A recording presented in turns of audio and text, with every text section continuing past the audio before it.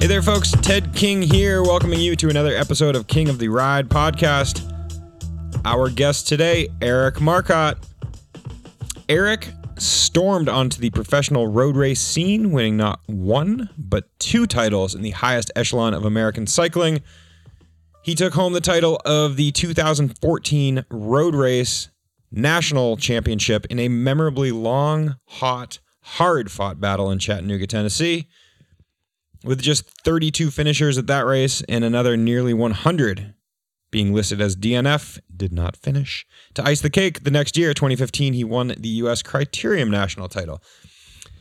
And with that introduction, you might think that this episode will largely revolve around pure road racing. Rest assured, fair listeners, this is not a hellbent episode on such topics. Eric has a really interesting story. We're going to sort out in today's pod how he went from weightlifting to chiropractic school to opening a now well-established chiropractic office.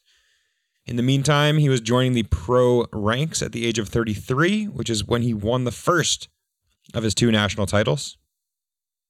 That allowed him to maintain the balance of professional cycling and a career professional in the chiropractic office. Let's be honest. Many domestic pro cyclists are just scraping by. They are racing for prize money. They're often on minuscule stipends, and many of whom are literally living below the poverty line and calling it a professional trade. Then you get somebody like Eric, coming into the sport relatively late. He comes in with some pretty vast experience, and that can translate from long hours in the office to long hours on the bike. He's established, he's driven, he's motivated. You will definitely catch up on those traits here.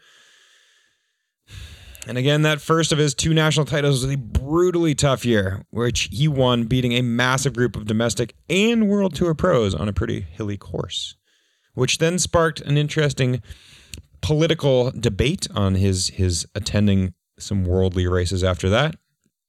He earned his spot. I've seen Eric at the races lately, which has been a pleasure to catch up with him. We caught up after a few-year hiatus, just this spring at the Belgian Waffle Ride in San Diego, as he dips his toe into the gravel scene. And then we recorded this episode at Mulready's, the favored watering hole of Dirty Kanza, the day after the big dog, his first go at Dirty Kanza in Emporia, Kansas.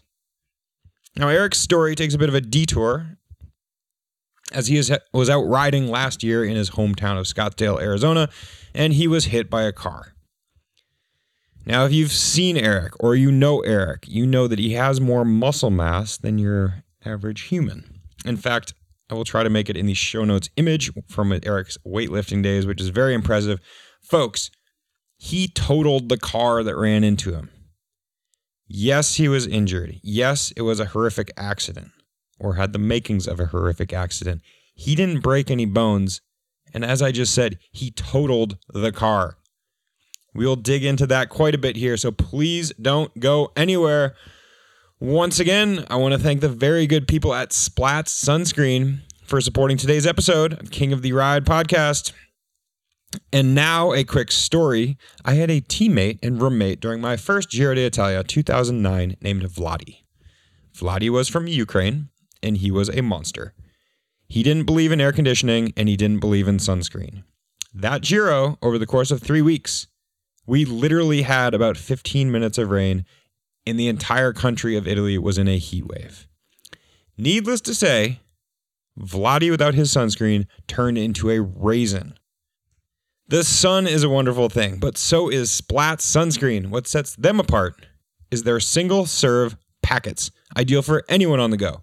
Grab a 10-pack and slide them into your backpack, your glove compartment, your jersey pocket, your saddlebag. Put them anywhere you want so that you are not left like Vladi without sunscreen. Just visit splatzsunscreen.com, SPLATSSUNSCREEN, and use the code KING at checkout for 20% savings. Folks, thanks very much for listening. Please enjoy today's episode with Eric Marcotte.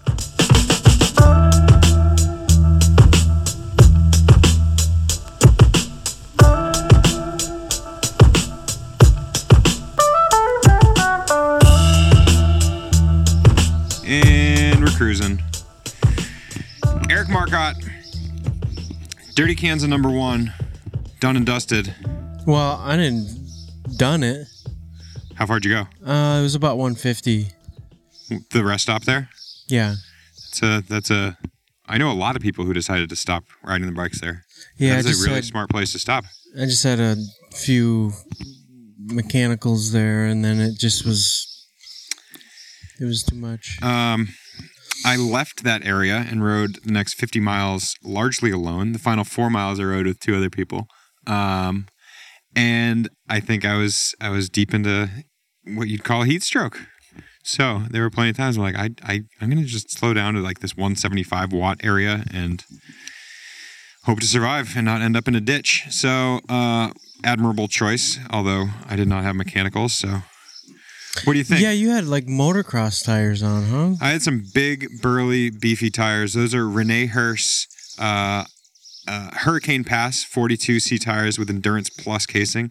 I've been working with Rene Hurst. I'm like, you guys, we need to have the most durable, rough tire ever. Because if you get a mechanical, if you get a flat, the thing is raced so fast, your day's done. Oh my God. Well, so this was my first event. And so in the first 5 miles, I lost the saddlebag with the CO2s and all that stuff, right? Mm-hmm. Oh, so you laughed at me. Well, I'm not going to get... I saw something fall off a bike that was black, and I'm like, it's either a water bottle, a cycling computer, or a bag. And yeah. Every one of those is going to be important. Well, I wasn't about to stop and like sift through 1,000 people trying to... Anyway.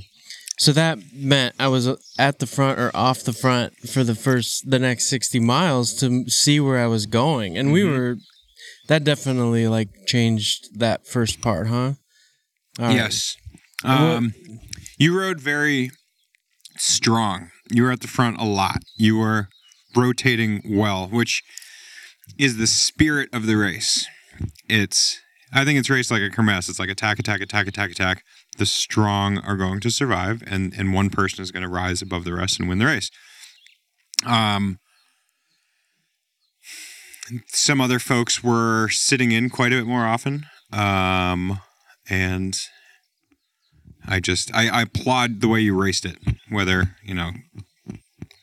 admittedly you didn't finish, what you're going to learn from this will make you that much better next time around, which brings me to the question number 2. Do you want to come back? I think it's like, so I was trying to think about what you might even ask me about on here is, I fancy myself sort of an adventure dude. I think I've branched out, and I've always branched out more than just cycling, even though I had some success with it. I'd enjoy all of the off the bike stuff a lot. I do quite a bit of crazy hikes, no food, like really getting to the point where you are... Now, I'll bring it, let's be honest, I bring it just in case some things go sideways, but like where you were with that 175, like I've been there a million times, so I knew like that's when I was getting like super hot trying to change these flats in the middle of the sun, it was just like, oh, I've been here. Just calm down and like get the nerves, like the quote race for the front is over. Now you got to get to the finish. Then over and over and over again, things keep happening, and then you're like, okay, now I just need to get to a checkpoint to get out of this thing, because that exposure is real. Like beating down sun. I'm looking at my cycling computer for the final half of the race. It never said anything below 92 degrees. Yeah. That is very cool. I see you on the Twitter, and I see you doing some I see you hiking. I see you out there. You're in Arizona. That's home. I imagine that's the place that you're going out and doing these adventures, not realizing that you like that. So let's say the discipline. Go on. Yeah, go back to like, would I come back? Yeah, now I would know. Like, those things have always been for fun, for instance, and then the expression or the competition has been on the road, where it's this pretty regimented training program. That was the release, all the fun stuff. Now all of a sudden, now I'm out of the like professional peloton, and oh wow, I can actually shift this fun like adventure part of it, and even like now couple it with the competitive part of it. So that's, I would say, like I see now like yeah, I could start to get into this type of stuff because Sure. it plays into my hands with, or strengths of just attrition racing. And then what I do off the bike, just keeping my body a little bit more balanced and physically capable of taking hits for a long time and understanding biomechanics and stuff. It's just, yeah. So I Sure. think I would be keen to come back and give it a run. Nice. Well, that's good to hear. Yeah, there's plenty. I remember I finished my first one. I won the first one that I'd done, and I'm like, my Lord, I do not want to come back. It's so hard. You're so depleted. It's like, okay, one and done. It took a handful of months, and I was like, okay, I get it. I'm going to come back. Whereas the next year, I did not win, and right on the start, right at the finish line, I'm like, that's it. I need redemption. I got to come back. So, yeah, I'd be interested in talking to the World Tour boys and be like, did you like it? I mean, it's such a far cry from traditional racing that it's not in their traditional wheelhouse, but I mean, similar, go out and do an adventure for the sake of the fun of it. That's what Alex Howes does all the time. And so same with Lockheed, like those guys, they're, and Finney, that's all I see from those three in particular. That's probably why they sent them, is that they're always out. Yeah, they're out training. They're getting some good efforts in, but then especially when they're just these recovery adventure rides, they're always checking stuff out. Now, like, try to take that World Tour fitness and apply it on a course like this and conditions like that, and the unknown. That's pretty interesting.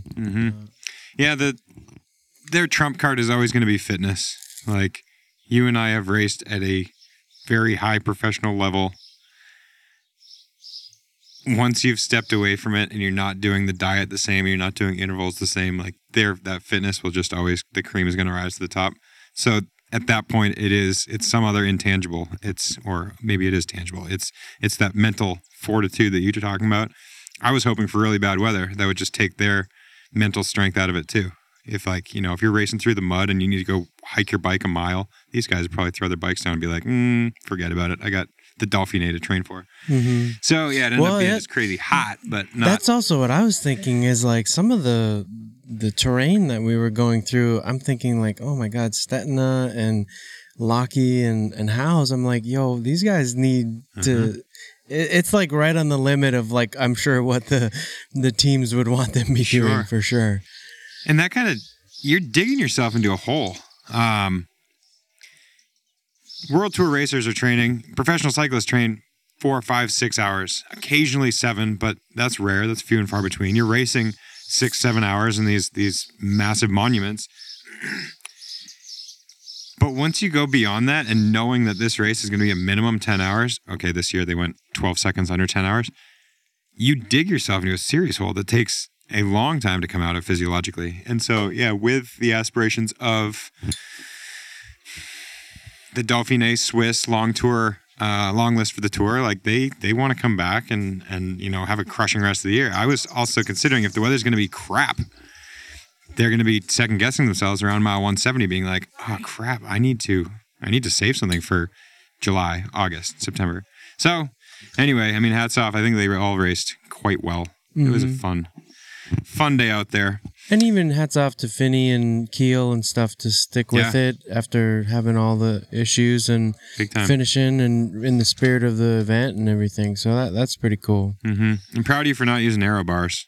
No, man. Rule number 1 of this race is don't muscles, be lame. Man. Dude, you throw down watts. So speaking of throwing down watts, speaking of riding bicycles, Marquette, Michigan, is that where you're from? Basically, that's where anybody would even know, but technically it's Ishpeming, Michigan. But this is like right there. Okay. But that's the biggest town in Upper Peninsula of Michigan. So tell me about your entry into cycling, when you start riding a bike, and then your entry into professional cycling, which... Sure. I think I was riding a bike when I was pretty young. And do you remember the movie Rad? I've heard of it, and yeah, because you're a little younger I've never than me. actually seen it. Dude, it's pretty rad. It's pretty rad? All right. So go watch it. I think so. Anybody in the cycling world. You remember the movie Pumping Iron with Arnold Schwarzenegger? Yes. Dude, it would probably be like that for cycling. No kidding. All right. So, when I was young, we did some BMX, my brother and I. So I think we stopped that in 1990. So I think we only did it 3 years, 88, 89, 90. And then from then on out, it was all kinds of different sports. And even before that, gymnastics and blah, blah, blah.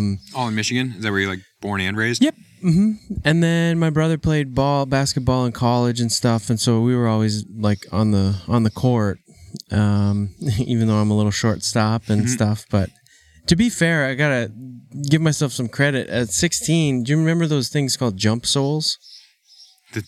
Were they the shoes that... Yeah, you didn't have like a heel. Yeah. Bro, I put together a training program, and at 16, 17, 18 years old, I could dunk. You're kidding. No. Dude, I can't do that anymore because, of course, I can't even get close to Yeah, dunking. but now you can't. Your mechanics are set up for a different effort. So, When I was can't... in high school and like spry sprint athlete, I couldn't dunk. Really? So hats off to you. Interesting. Yeah. I didn't play Okay. basketball. Yeah. So then I, go to college and then get into chiropractic school after undergrad, and I was just this big dude. Like I'm still decently big for this crew here, but like 185, just muscle. All muscle. Dude, totally. Yeah. Like the guy on the Muscle and Fitness magazine. That's exactly what I look like. I'll just send you a photo so you can put this up with it. That'll be the cover shot. And first, I don't know. There was just sort of this like, well, what am I actually doing with this aesthetic? Like, it's not even functional, really. You're saving so you don't lose size. You don't go out and go for a run. And then I just said, you know what? Why don't I try a triathlon? So this was like 2004, I think. And so that's winter in Minneapolis. This is when I was in chiropractic school. I got on No, what did I do? So I started running, and then I was just swimming because it was cold in the winter there. And then in the spring, I bought a bike. It was a Colnago Masterlight for like $1,100 with, I can't remember. What's the cheaper end of Campy? Beats me. It's not Record, Super Record. It's like Athena or something, right? It's really low. Anyway, so then I got on a bike, did some group rides, and I was like, yo, this is it. Nice. And then just started ripping. Totally. It was just crushing. Hooked on triathlon or purely cycling? Dude, I'd never even did a triathlon. Okay. Yeah. Yeah. I did one in 2011 and 2012 because I had quite a few patients that are that, and I wanted to know or understand the mechanics and stresses a little bit better, but I never did one when I was like trying to train up for one. Yeah. Yeah. So it was about 2005 I got ripping into it. Impressive. Trying to and then, you raced for a handful of amateur teams, ultimately going pro in 2012? 2014? Jeez. Which coincides with the year that you won a national championship? That's got to be the only time that's happened. Well, you know what? Also, we can also say this. In 2011, I'm 31 that year, right? And so that was still when USA Cycling did a 30 to 34 Masters. So I won the road race and the crit. So also probably the only Masters, but who won the Masters Nationals before the pro, right? That's crazy. So, yeah, that is going to be a first. Probably, 4-time national champion with identical wins in different categories. But, what is your crowning achievement on the bike by results? 2014 U.S. National Road Race Champion, which is partnered well with the 2015 U.S. National Criterium Champion. Yeah. That's exemplary, especially for someone who got into the sport professionally quite a bit later. Yeah, man. Correct? I don't know if anybody's ever asked me that question. I don't know, man. Those, for sure, because they mean something to any cyclist that competes or understands the level that you have to come across the line or to be competitive in those particular events. I may have to get back on you on that because I think I also enjoy the process quite a bit too. Like even yesterday, you have a rider like Taylor Phinney. I'm not saying he's going out there to win the event, but to just be well placed and such. You can do all of the prep perfectly and then things go haywire, right? So if I hang my hat on just results, then I'm not enjoying the process and the people and stuff along the way. And I remember catching that very early on. I remember I was in chiropractic school and we had a professor that was a lawyer, but he was also a chiro. And I think he went to law school first. And then he was sort of complaining about how he like wasted 7 years of his life in that. And da-da-da. So I raised my hand and I was like, but didn't that lead you here, dude? Mm-hmm. And what about the people and the times and all of that stuff that was with you? Like, if you don't enjoy the process, like it doesn't So Sure. I think I've always sort of tapped into that a bit. That's incredible. I mean, it's so foresightful, or insightful rather. My dad would always send me out every day with these expressions. And he's like, "Yeah, your mind is a sponge. Just soak it all in." Or, "If you love your job, you never work a day in your life." With that one especially, so he had a stroke at the age of 57. He's still alive. That means it's immediate retirement. He's paralyzed in half of his body. But he loved the people he worked with, and he loved going to work every day, and he loved sharing his knowledge and insight. He was an orthopedic surgeon, and to this day, people come up to him and they're like, "Thank you, Dr. King. You repaired my carpal tunnel," and he'll remember the surgery that happened 18 years ago. But dude, how about that? How that's affected the person for the next 18, right? Like if you don't tap into that, like let's say this person saw Finney or you lined up and like that inspired them to kind of change their trajectory to get into something like this. That's huge. You can't overlook that type of stuff. Did you end up spending time in town last night? I did. Commercial Street. Probably until 10:30. Yeah. I freaking love that. We were there at the latest I've ever made it. I mean, typically I'm passed out by 10 o'clock. So to those listening who've never been here, they shut down downtown Emporia. It becomes a circus and so many, I mean, like literally a circus with food trucks and the local Cub Scouts and the local 4-H and just everybody's selling their knickknacks and gewgaws, and everybody's lined up and you're watching the finish, and stores are open until 2 a.m.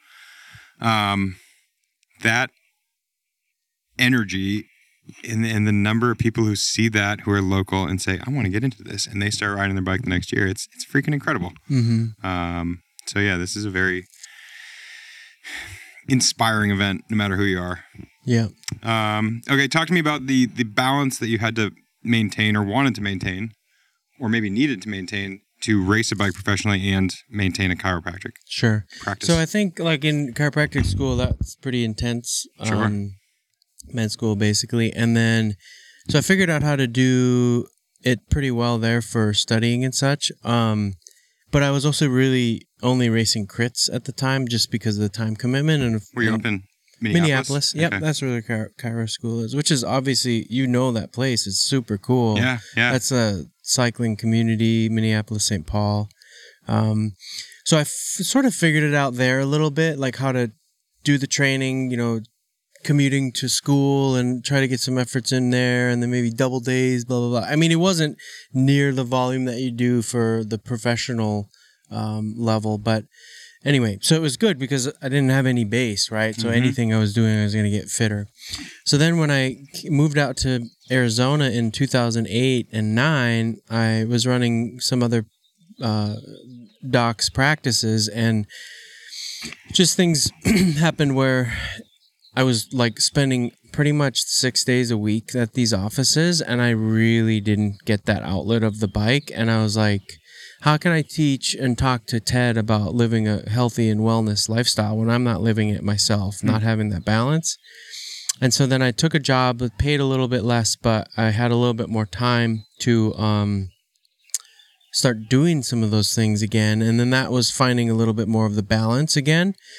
And then what happened is just I started to do well again on the bike, I start racing in 2010, 11 and such in southern in Arizona and the Southwest. I started to get some results, and then that helped me get a name in Arizona. So then I opened up my own office.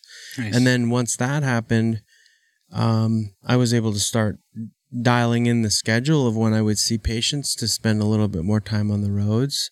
And then, when you do that, if you know what you're doing, training-wise and recovery, you can get some good efforts in and start building on a better and bigger, deeper foundation. Mm-hmm.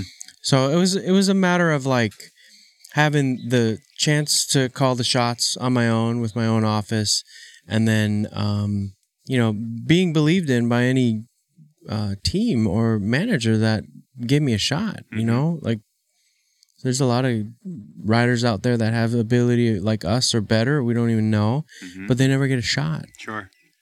And how did you end up on Mountain Khakis Smart Stop? Because that was the first pro team. And I mean, you mentioned the process. That's what I really gleaned from, I think the first time I ever heard about enjoying the process of training and racing was Mike Creed, who I think is such a mind for cycling. He runs the Evolo team now. I think by the end of his career, he was very much shot on the sport. He'd been through the ringer and just seen it all, but he loves the process. He loves what the everything that goes into cycling. Mm-hmm. So yeah, how'd you end up? It would be with and through him. So I guess like you should sit down. Have you talked to him yet? He's the originator of podcasts. I did his podcast. Those were so good, so much fun. Yeah, he's a goofball. He is a wild man. Mine's too. So I have one as well. Yes. And mine is always about. It's OEM Organic Eric Marcotte. I mean, that was my nickname from. Do you remember Corey Steinbrecher? Yeah. So he nicknamed me that, and it's always like, let's say I talk to Ted King, and there's probably what I would do is just about being this persona and just bringing a lot of good energy to the sport, and firing people up for what you do and such. And then like Chris Blevins, I talked to him about what was off the bike and how he finds balance, and if he has a bad day, like it's not like everything. Anyway, so and then let's say the musculoskeletal system, how like let's say you want to do a 10-15 hour event, what would be necessary? So if somebody's doing something pretty good, instead of me just talking all the time, I try to find that particular message in that person and then really highlight that. So it's a little more serious. I have a goofy side to me for sure, but in those situations, it's like I'd rather be a little bit more informative. But anyway, so back to Creed and the original guy doing the podcast. I guess if he tells the story, it was in 2013, they did like a training camp in Arizona, and then they did this crit, and I smoked them. Like the Optum team. And he was like, yo, who is this guy? Right? And then I think that at the end of 2013, he contacted me and Travis McCabe, and we did a tour of Alberta in 2013 with them to just see like what was that like. Were you on the team with Travis at that point? Yeah, we were on Elbows. So I was on Elbows in 12 and 13, and then Travis was with us in 13. I could see what Travis had. Like, dude's still crushing it. Yeah, for sure. So in 2013 we did Tour of Alberta, which was pretty legit. Yep. It was a hard race. And that was like my first opportunity to see like, well, what if I got to race professionally, do I even have that level of fitness and stuff like that? And I was like, man, this isn't too far off. It's just like, I just need to do a little bit more training or dial in the schedule and stuff. And so then they asked us to race in 2014 professionally. Yeah. And so then I started dialing in the patients a little bit more, let's say 70-30, 70 office, 30 bike. And then when you win nationals, it's like the other way around because I felt like obligated to do the Jersey well or like prove myself. Like, no, this wasn't just one day and that type of stuff, And you ended up winning a impressively difficult, hot, no different than yesterday, nationals. That was what, Chattanooga? Yeah. One from the break, if I'm not mistaken. It was a big break, which ends up basically being the peloton. Is that accurate? I think we had quite a few in that break, and then it blew it apart on the last lap. Or even guys like what we saw yesterday, slowly coming off, whether it was heat or not having the fitness. But select group came up to us, and I can't remember if it was like 8 or 10 total going for the win. So talk to me about afterwards. There ended up being some call it political stuff. Did you end up going to that World Championship? I did, yeah. And I think, at the time, I mean, I know Jim, and I would say he's a friend and stuff. But at the time, he's like, well, this guy can't race at that level, right. Because, like, again, I'm kind of coming out of nowhere. So I totally get it, right?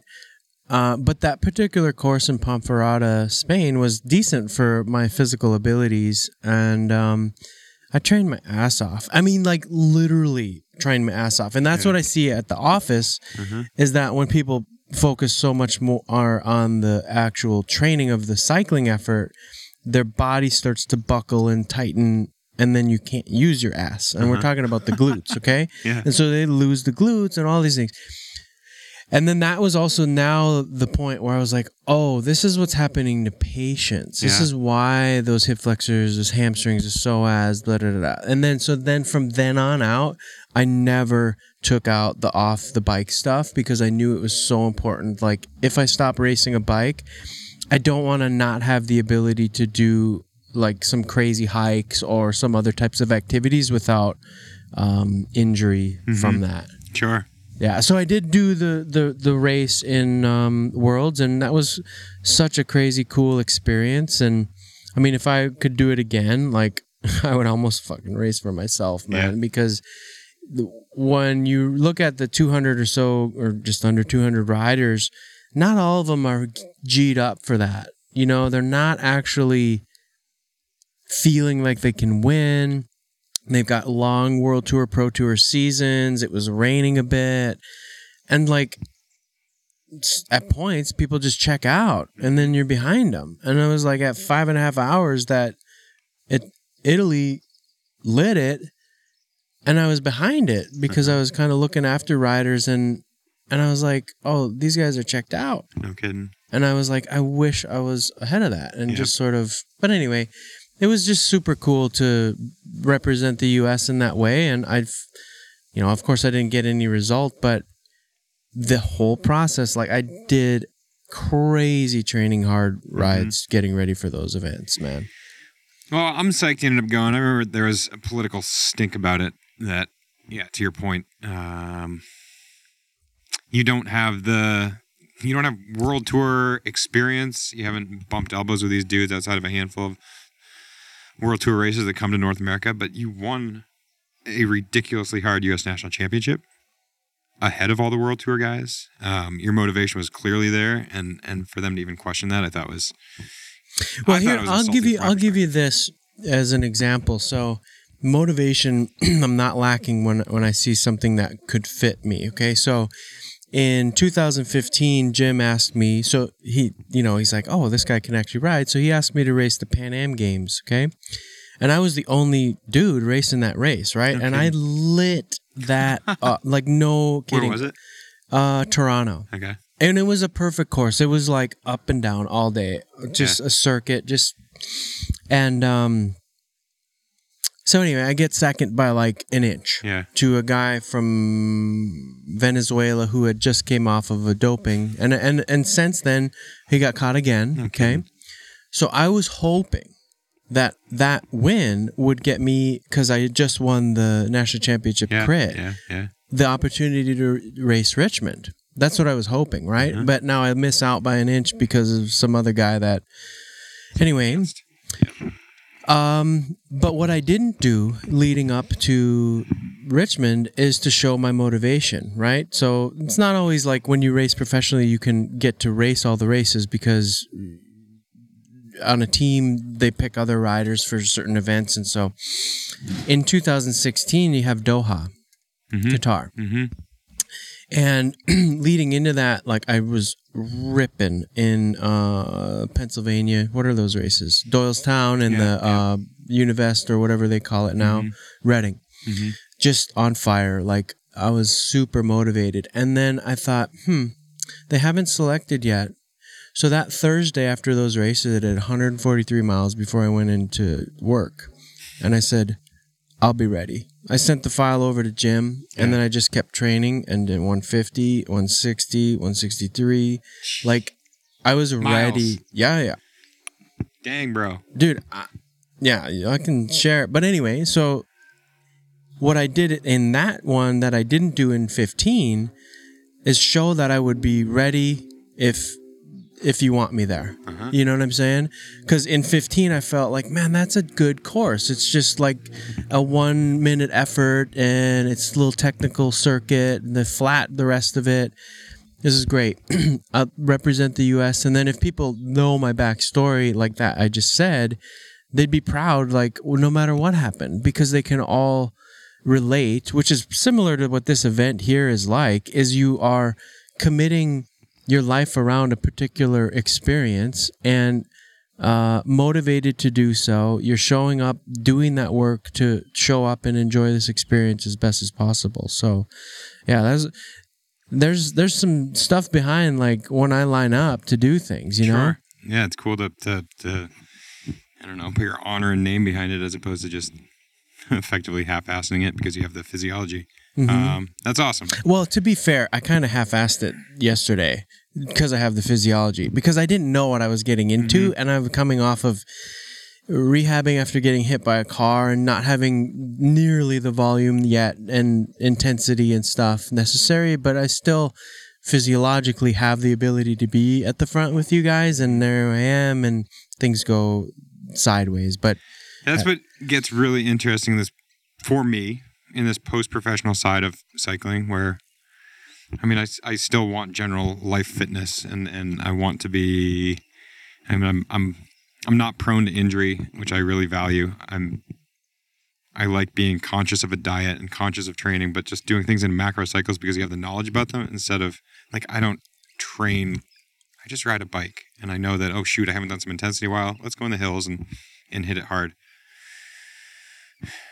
That allows physiological maintenance, but it's in my mind, it's been there, done that. Like, pro days are over. You probably got burnt out doing all of that, like, specific stuff, so the bike wasn't quite as fun. It was that job, dude. Yeah, it's always been. It's much more fun now. Sure, there was sort of diminishing desire throughout my career. I always loved riding. Big days would fire me up if I, saw 6 hours with intervals. Like, yeah, that would get me going. But then I had a really great coach who also knew that I needed days to just check out and do a 6-hour ride with no training or no structural intensity. So I and I retired relatively young at 32 in order to maintain that love. You see a lot of people who step away from cycling because they're just sick of it. They're burnt out. They're I would argue that because you stepped out of it pretty early, that you didn't do those next, 8 to whatever years, that is what's allowing you to have that little bit of more versatility in your body and less like that. I think that's what happens. There becomes this big like shift where that body buckles under that, and then you're just managing these injuries, and instead of understanding where they're stemming from, like that is my goal. I feel like that's kind of my purpose here in life, is to have people look at that and say, all right, so if I'm going to really commit to an event like Dirty Kanza or whatever, try to get to the World Tour or whatever, okay, those are like big commitments, and I'll totally back you, but I also want you to take a time out and say, what are you going to have after that? Well, yeah. Expound upon that based on your experience over the past 6 months. You were hit by a car. You are an animal because you totaled the car and you came away. I gave it injured, but no broken bones. Absolutely. I mean, quite literally totaled the car. Talk to me about the accident, and then what you're saying, like your new purpose in this world. That's actually pretty good, because I forgot about mentioning that. So I would suspect that pretty much mostly everybody that's going to listen to this is a cyclist. So I did an interview, 2 podcasts, 6 months apart, with the cycling lawyer. Do you know Megan Hotman? Yep. Okay. Older so gal. She's legit. So what I would say is, this isn't about me, it's more about you, like actually listening to those conversations about how being a really good cycling advocate, like riding in certain ways that if it ends up happening is going to help you instead of hurt you as a cyclist. And then the second one, because the first one we were talking about, like, how did she get on HBO and all of these things, like how did she get the district attorney and the law enforcement to do videos to educate drivers? Like, that's pretty cool stuff. But I didn't ask her, like, what happens if you get hit? Like, and so then that's the second one. Nice. Like what you should have in place and what you need to get your head wrapped around. So rehabilitating. So talk about the accident first real quick. Okay. So yeah, I was doing everything legally. So it's like on a decent, it's called Pima, and it's got a 6 to 8 foot bike lane. There's 2 lanes, a median, 2 lanes, a 6 to 8 foot bike lane. It's literally north-south, dude. Like, there's nothing you can really do wrong there. And it is like pretty much the most trafficked thoroughfare for cyclists, north and south, to get out of town. And like, that's ridden it many times. Yeah. And honestly, I was unconscious, or I don't recall, 90 minutes. So I don't really know. I mean, the police report says I'm traveling north. He went east, so hit me left to right. Stayed on the scene, thankfully. There was some witnesses, and like everything ended up being covered for my rehab. And but boy, there are systems in place to fight for people who are negligent, and looking to that Ted woke up today and chose to ride a bike, that is part of the fault is on you by doing that. Like, it is. That is insane. Oh, bro. It was overwhelming. Like, if Megan didn't help me out, I would have been too pissed. Like, I'm pretty chill for the most part. I show up to race competitively, that's aside. But then there's all of a sudden it flips a switch where, like, this is unacceptable. I'm not okay with my body not being 100% because of somebody else's choice, and that person being fought for when they were. I don't think it was malicious or intentional, but the neglect of being responsible behind the wheel, people will fight for that because they can empathize much more with checking their phone to make a tweet, or did anybody respond, or shoot an email, shoot a text, and then looking up and there's a vehicle in front of them, or there's a cyclist in front of them, and saying it's coming out of nowhere, versus them feeling what it feels like to be buzzed by a 50-mile-an-hour vehicle. So I think that because the majority can feel the driver's side of it more so than what it feels like for us, that system is really skewed that way. So, so there's like what happened. Yeah, I definitely smashed that car, man. Like, it definitely took hit. And think about it. Like, what did you do before Kansas? You did some training so that you have this foundation. So similarly, I certainly wasn't training to get hit by a car, but that was into the off season. And so now I'm doing 100-pound squat jumps. I'm doing these 9-hour hikes. Like, my body physically is a little more balanced than it is when it's really peaked for a particular type of cycling event. And that really played into being able to take that hit. And go back, the 20 years ago, I was lifting. Yeah. I was doing 500-pound squats when I was younger. So the bone density, when I look at my x-rays and MRIs, is significantly higher than somebody who's a endurance athlete too. So the rehabilitation, I'm like a nutty professor on this stuff because I understand. I'm glad somebody's actually asking me about this because I'm trying to put together this 20-minute video of my rehab. So I videoed it. Not everything. I didn't really look at it like having Ansel Dickey around to take some pretty cool shots and to really get the feel for it. But I understand enough to show images and speak like this to convey the importance of it. So anytime there's injured tissue, what I will say is that, like the apps on your phone, they run certain programs, and each knee, you got the knee app, you got the liver app, you got the heart app, you got the blood pressure app, and those are all sending signals to communicate like what's necessary for those. So whether you have blunt trauma, falling off your bike, getting hit by a car, etc., or getting road rash, that tissue sends a signal to the brain that, bro, this ain't available. This is injured. Tell me if Steph Curry sprains his ankle Is he going to stand right on that again? No, his brain says it's not available. Let's put the weight on the left leg. Okay? So knowing that program or software is running, I show like a 6 weeks without getting on the bike, exercising, because until my brain lets me use that side, I'm not going to pedal 5,000 times an hour. You know, because what are you going to build on? You will build on something imbalanced to maintain that physical aerobic fitness. And I've seen it so often, dude, for 12 years that people jump that terminal velocity of healing and try to get in front of it, and it doesn't bode well in the long run. Like, you know what I'm saying? Yeah, well, 100%. I mean, every pro cyclist, not every. Have you broken bones? I broke my collarbone, yeah. Okay, well, right. Every pro cyclist has broken their collarbone, with very few exceptions. They have surgery and they're riding the trainer virtually a day or two later. In theory, when you have surgery, yeah, you're fixed, but you're gonna baby it. Well, I'm pretty. I know semantics. I'm asymmetric.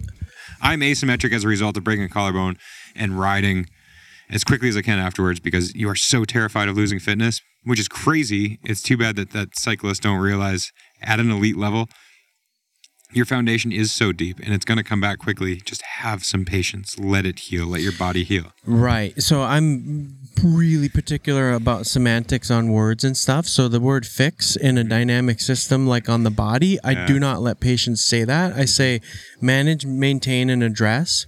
So let's say you've broken the collarbone and you actually have to have a plate in there. Perhaps you've fixed that, but you have now changed what works around there. So again, go back to the fact that that body's going to protect you from whatever's injured in this shoulder. How do you think your rotator cuff or labrum in your shoulder is going to do in 5 to 10 years when you want to go for a hike and you haven't been using it through that range of motion, because the only thing that you test yourself on is putting your arms on the handlebars? Like, that's a significant issue. But because you don't test it, you don't realize that that's not present. So, yeah, I mean, also, too, the cardiovascular system and metabolism changes so much faster and adapts so much faster than the musculoskeletal system. So when you wait for that musculoskeletal system to heal and then ride or build your fitness upon that instead of just what you physically can do aerobically, you have a better shot at longevity and not bumping up against issues all the time. So, shy of watching the video, what did you do amid recovery, coming back from this horrific accident? Yeah, so I think, it was like the week or two before I did this massive hike up in Flagstaff. It was like 9 hours probably, 26, 27 miles, something like that. Like thousands of feet, right? 8,000 to start, go up to 13 or so, which is top of Humphreys, just all day. Yeah. And to put it into perspective, I had about 5 or 6 days that I had to do rehab on myself because it was around Thanksgiving, so I couldn't get into offices to like legitimately document what's happened to me. So I can do quite a bit of rehab myself, but insurance-wise, covering my bike and stuff, I have to like legally show that this happened to me, right? Yeah. So when I finally got into the PT office a week later, I couldn't do a 6-inch step down. So let's say we're stepping down a curb. I couldn't do it 8 times. Not 8 or 9 hours or 800 times, like 8 times. So that's what I started to do, is I literally was starting to... I'm very lucky. I've got exposure and use of some super cool stuff. So, for instance, let's say you put your hand on a piece of glass and then you take it off and you can see the fingerprint marks. So there's like pressure sensing analysis that we have at the office. And I can stand on that and look at a screen and see where the pressure is in my feet. So I can learn that immediate feedback of how to shift my body to put the pressure through the right foot the same as the left foot. And so once I started to do that, and then I start to do it with squats, and then I start to do it with a lunge, and like it is like basically It's like uploading it. I'm trying to speak in terms that everybody can understand. It's like the new software. Like I want this upgraded version to be running. So that's when I knew I would be ready for the next thing. And then we would progressively build workloads on top of that as it was becoming more capable.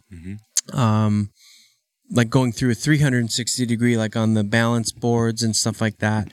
And mind you, call it biased or not, I'm a chiropractor. I think I've seen this again for 12 years that I could give you 10 fundamentally imbalanced parts on a cyclist and give you exercises to address those, and you could have the most perfect intent, but because you hit your shoulder on your left side, you're going to be moving differently, and so the outcome of that input is not the same. Now, let's say as a chiro, oh man, look at this left lower cervical spine, it's tightened to protect your left shoulder, I'll loosen those joints for you, and you say, God, I didn't realize it was so tight, it feels better.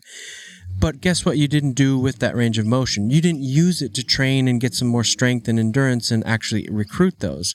So I see that there's this disconnect of not using them simultaneously or even with massage at the same time as well, that you miss this opportunity to really get in there. So those PT exercises are phenomenal, but on a foundation that's not moving perfectly, again, you're going to get stronger at something you've not done, but it may not be the ultimate outcome you're looking for. Oh my God, you got an adjustment. It felt great to loosen those joints up that have become restricted, but you've never asked why they became restricted in the first place and then put together a program to address that. Or same thing with massage, like going in there intently and finding those imbalances and where the tension's built up, putting together a program and seeing that change. That's the stuff that I've been doing and trying to teach people and get them aware about. What percentage of your clientele are athletes versus non, based on your pedigree and building a reputation of, you are the professional national champion athlete? Yeah, but you know what, dude? So the day after I won, I had to go back and go to work because I certainly wasn't expecting that. And there was a few people in the office that didn't know I raced bikes. So, it definitely is on the higher end. It'd be like people that are here, their active lifestyle, whether they're finishing at that 10-hour mark like Colin or, people that are just like dragging in at that 16-hour mark. Like it spans. It can be mothers just trying to get fit again. It's everybody. Sure. And then sometimes people literally don't exercise at all. And it's crazy that they come in to see me. But I try to light a fire with them. Say, hey, why don't you get something on the schedule? Why don't you do the Pat Tillman's, fun 5K walk, whatever. Keep them motivated for things. So it just must be interesting to see the compounded, call it chronic injury or chronic. You're talking about why did A result in B, or why did you have injury A? It's a result of A, B, C, D, E, and people aren't looking at E. And I'm trying to think in my mind, as opposed to thinking anywhere else, of an athlete, like a cyclist who does a very linear motion, and you're going to repeat that 10,000 times a day, as opposed to the person who is not an athlete at all, who still has compounding quote unquote injury.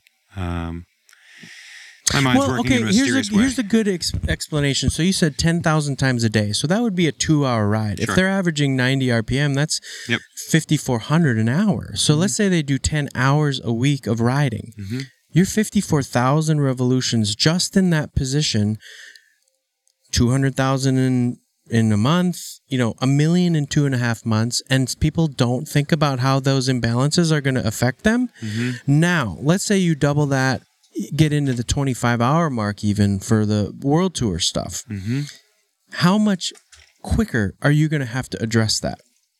So there's what I'm saying. It kind of answers your point. So now if you have somebody sitting at a desk who doesn't test themselves at all, they don't know that that's happening because it is so much more gradual and it manifests itself a little bit later in life. But if they said, you know what, the kids are out of the house and I want to try this triathlon, and they start getting fitter, they have to address it. But if they are sitting and they're not testing, they don't feel it. They don't have any expectations. They don't have they don't get to see how that actually is affecting their life because there's nothing that they're wanting to achieve. Is that a good way to say it? So the more you do something, the for sure you have to actually address it. And here's something that I do with patients a lot. So Ted, wouldn't you want to say that you are a healthy individual? I certainly try to be. Okay. So with that being said, wouldn't you like to know if there was some things that you were choosing to do to keep you away from your goal? Largely.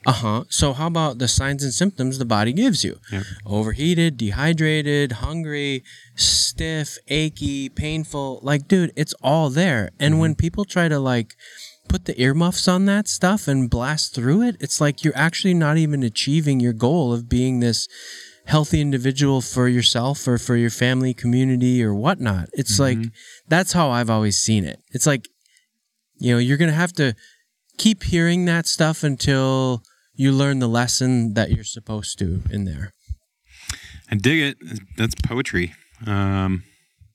It's not like spoken word poetry like Blevins, but it definitely makes sense.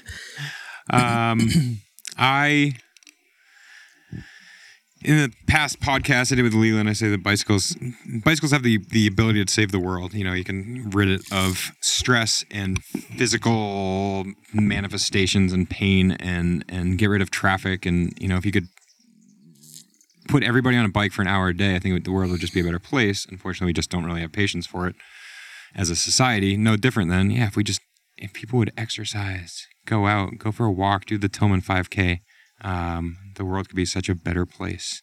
It's the euphoric feeling of finishing an event, finishing a training session, feeling good about yourself. And it's Totally. like the dogs that chew up the couch because they don't get let out. I mean, that's kind of why society, this is personal opinion, is so angst, man. Like, because they don't get run out like we do before we go and sit down with people or do our jobs, because we've got that and we can feel proud about it. The work you put in, the time you spend in your head, and why you're here doing what you're doing. Bingo. It's a big. What I do so in my everyday, I wear about 10 different hats every day. You're not wearing them now. I'm literally not wearing. I had 2 hats to choose from, but I didn't put on either hat as we speak. Untapped takes a huge amount of my time. You know, co-owner of this company, and we're trying to build it like gangbusters. We're in about 700 stores now, and as a small company, you wear many hats, even within Untapped. But every day, or let's call it 5 days a week, 6 days a week, I need to ride my bike. It's my outlet. It's my therapy. It's my dog going for a sprint around the house 15 times so that I don't come home and chew up the couch. Like it is that thing for me. No different than what you have. I mean, you have very impressive chiro office, and then you have the ability to go burn it off with 9-hour hikes, with training, with racing, and being creative with setting up these conversations on podcasts, or creative with photos or videos, little story you tell. Here's something that you don't have to have this answer. This is even for the listeners.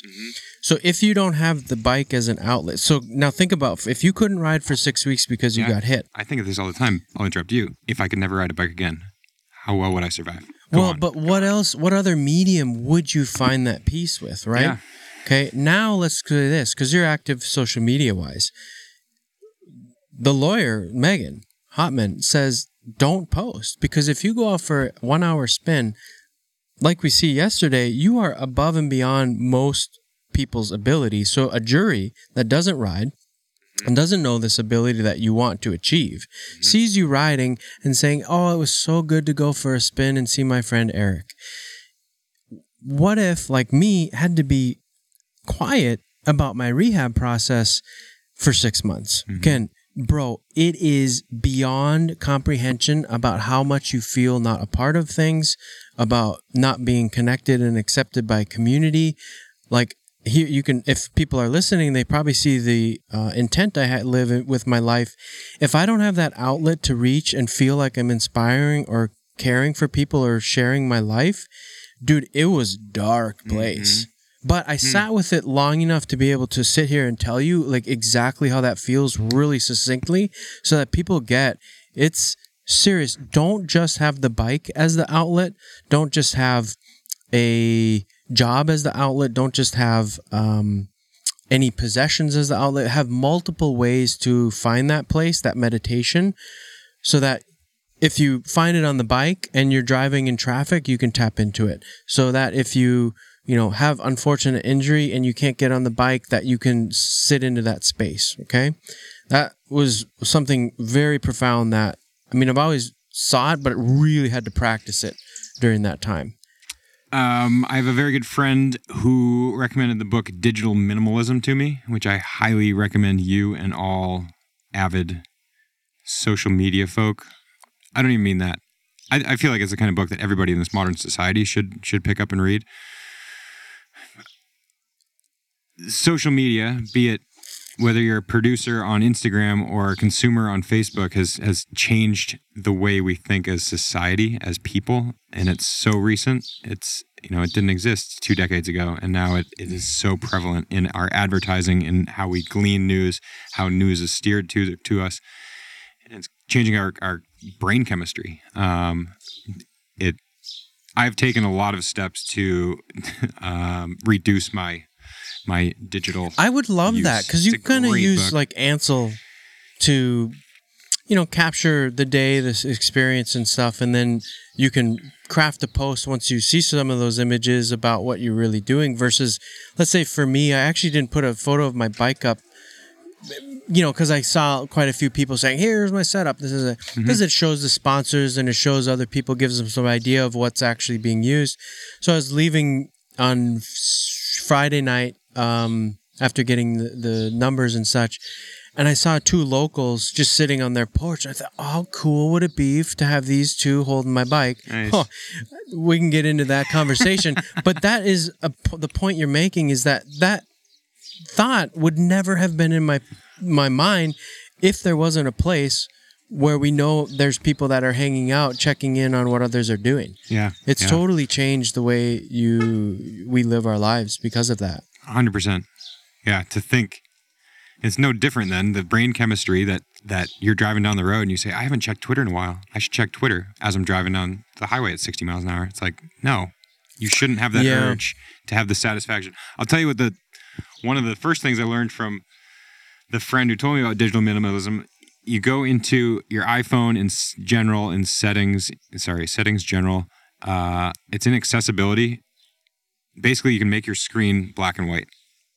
And the colors that you see in the real world, once you've eliminated the vibrancy of colors on your phone, you see the world in a whole different light. You can do this 3-button tap so that you hit your home button 3 times and it makes your screen color or black and white, because you do need color if you're going to use the mapping feature.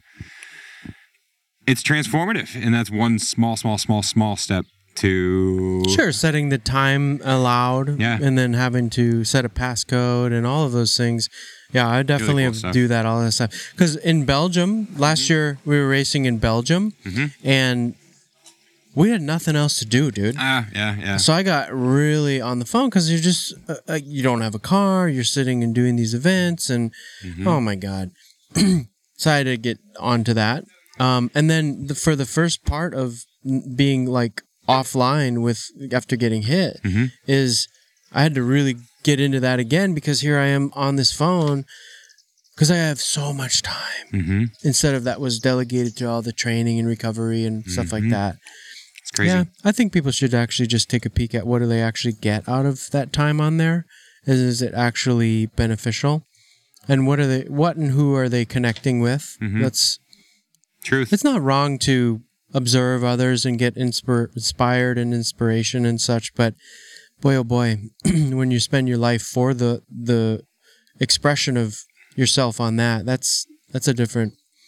That's not right or wrong. It's definitely a choice the way to live these days. But then, if that's no longer available, who are you? Yeah. I see you working now, man. You do a ton of stuff. Yeah, slinging the maple, riding bikes, and to your point. I mean, I still love. I want to inspire people on a bike. I love riding a bike. I want that to be something that people see in me and want to bring a piece of that into their life, whether they ride a bike, maybe ride a little bit more or remain diversified. I mean, moving back to Vermont, that's allowed so much diversification as opposed to living in California where you could ride a bike year round.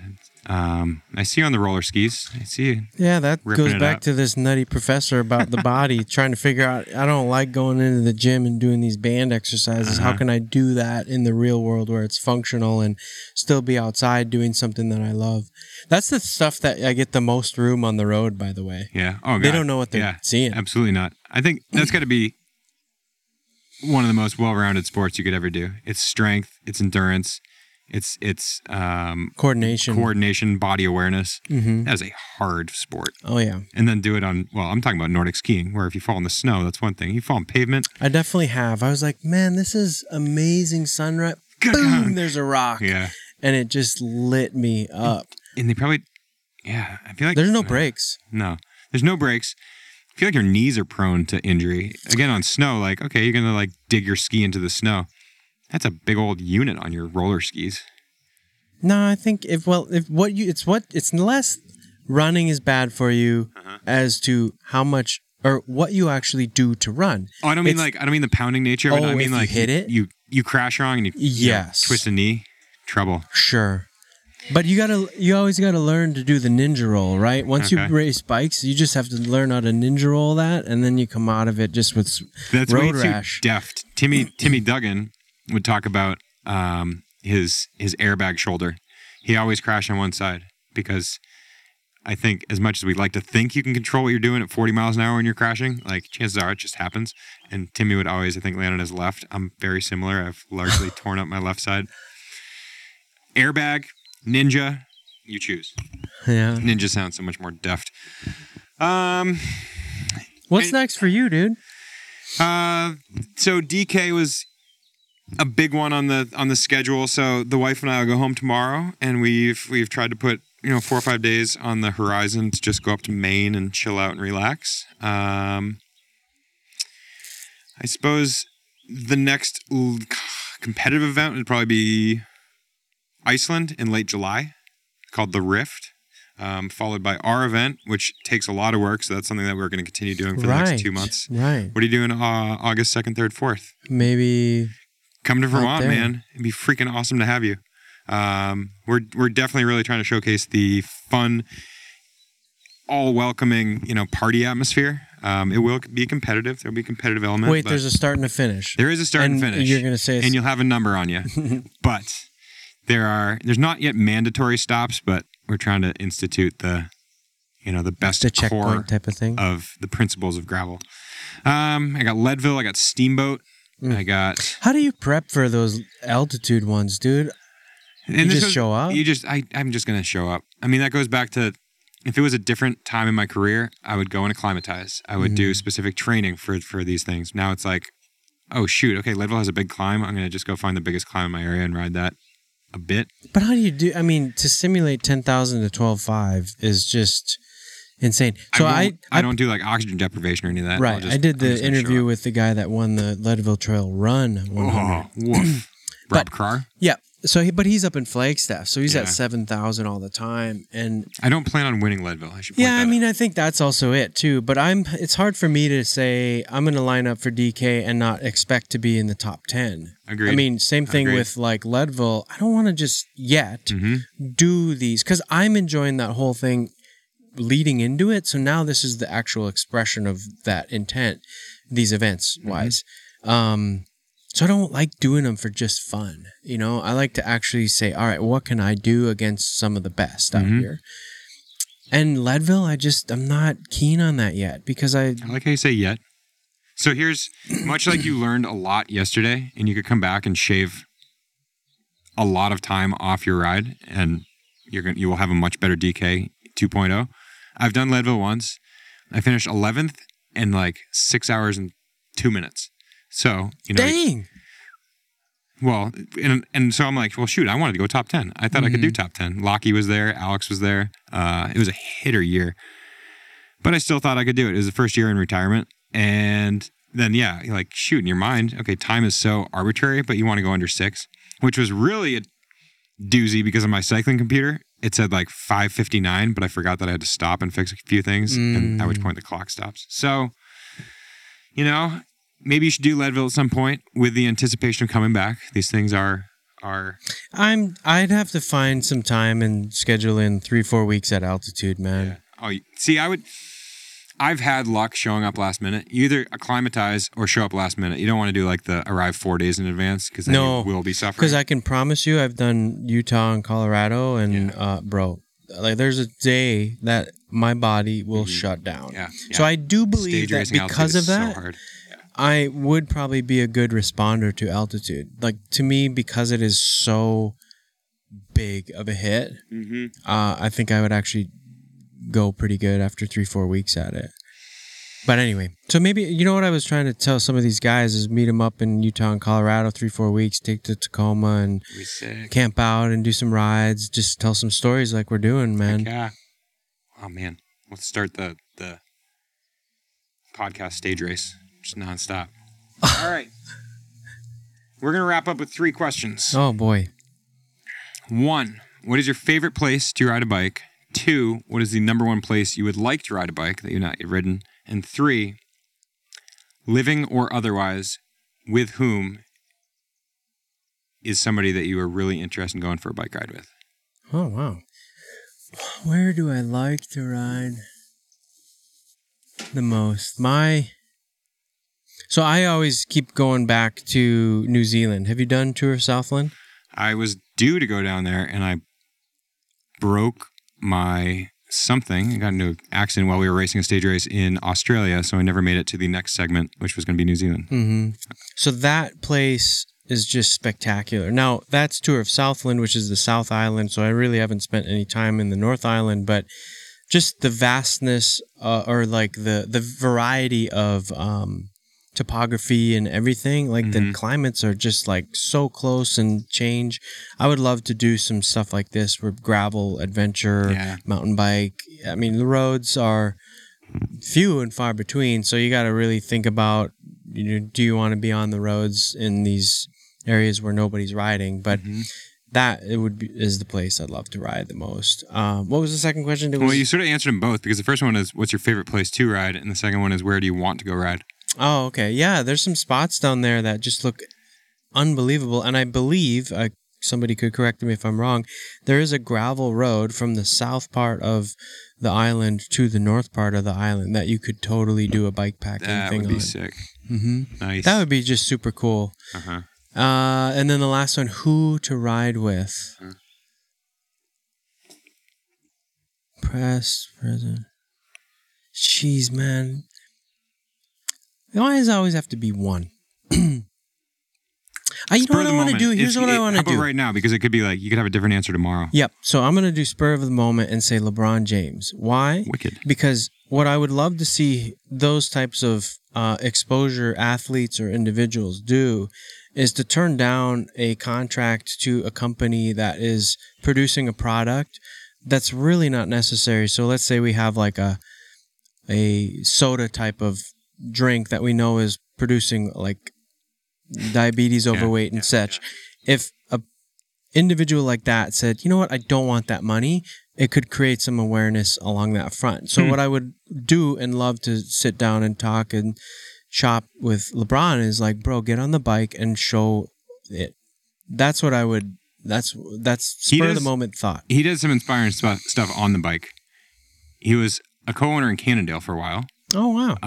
And there's some really cool thing where I think in his town, maybe Akron, every kid who graduated high school, he bought a bike and a helmet.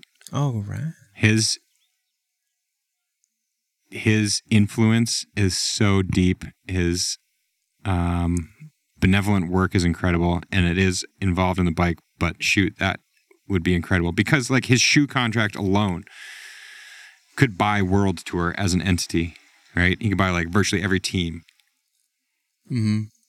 Or he could turn down a Coke sponsorship. And with all due deference to Coke, I drank a Coke yesterday. There's any type of interesting. Sugary I dig it. like I dig it. I wonder how receptive he would be to that. He'd be like, well, then, bro, do you know what $25 million is worth? Yeah, Reggie. Well, I'm not Miller? saying, Reggie that's been riding a ton, right? So like those types of people, just the diversification and getting into the different demographics to show exposure. I see that opportunity with the Tacoma and being off-road. Like now we're gravel. We're both out here on these dirt roads. You're in the truck. I'm on the bike. Some people are hiking. Like the overlap instead of the difference, that is a very important thing, because it's not the cyclists that need to know that we're getting hit. It's the others and like what we can do to keep us safer, to do what we love. That's why I would say with Reggie and LeBron about like, hey man, like branch this out and like put people on those bikes instead of it just being a cyclist. A handful of years ago, I did the Ride on Atlanta. There's Ride on Washington, Ride on New York. People for Bikes is the organization. And one day we rode with Jimmy Johnson, who is 7-time, 8-time NASCAR champion. And the number of people who would drive by our group of about 30 and lay on the horn and just, flick us off, throw stuff at us was very high, especially in this geography we're riding. But when you stop and you reconvene in a Walmart parking lot, that's where we often did it, and the number of people who were like shocked to see Jimmy Johnson and come over and take the picture and high five was interesting. Yeah. Like they would not honk if they knew it was Jimmy, but he does a good job of, he's showing that he's riding a bike. And Reggie, especially on his social media, he shows himself riding a bike, and yeah, it's a different story. Barry Bonds rides a bike.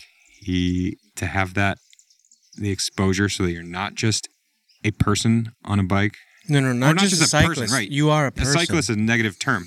And I think in England, they're trying to get rid of the word cyclist. I heard this on NPR really briefly. Because cyclist is them. It's somebody else. They wanted to call it like person riding a bike. And that will change people's awareness. Well, you gotta try. You have to try, man. You're doing great work. Keep it up. I wish you safe travels. So until the next time. Thanks, dude. Keep on. I really appreciate it. Yeah. This has been great. Thanks, Eric. Hey everyone, thanks again for listening to this King of the Ride episode.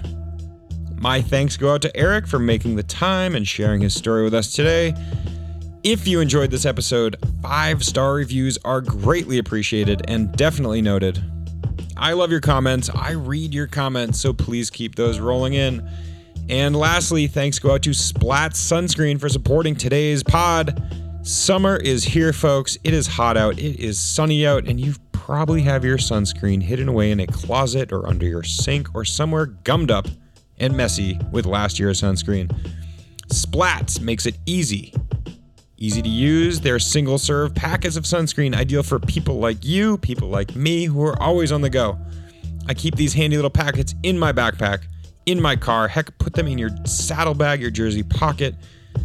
Check them out, splatssunscreen.com, and use code KING at checkout for 20% off your order. That's all from here. Until next time, my friends, please enjoy the ride.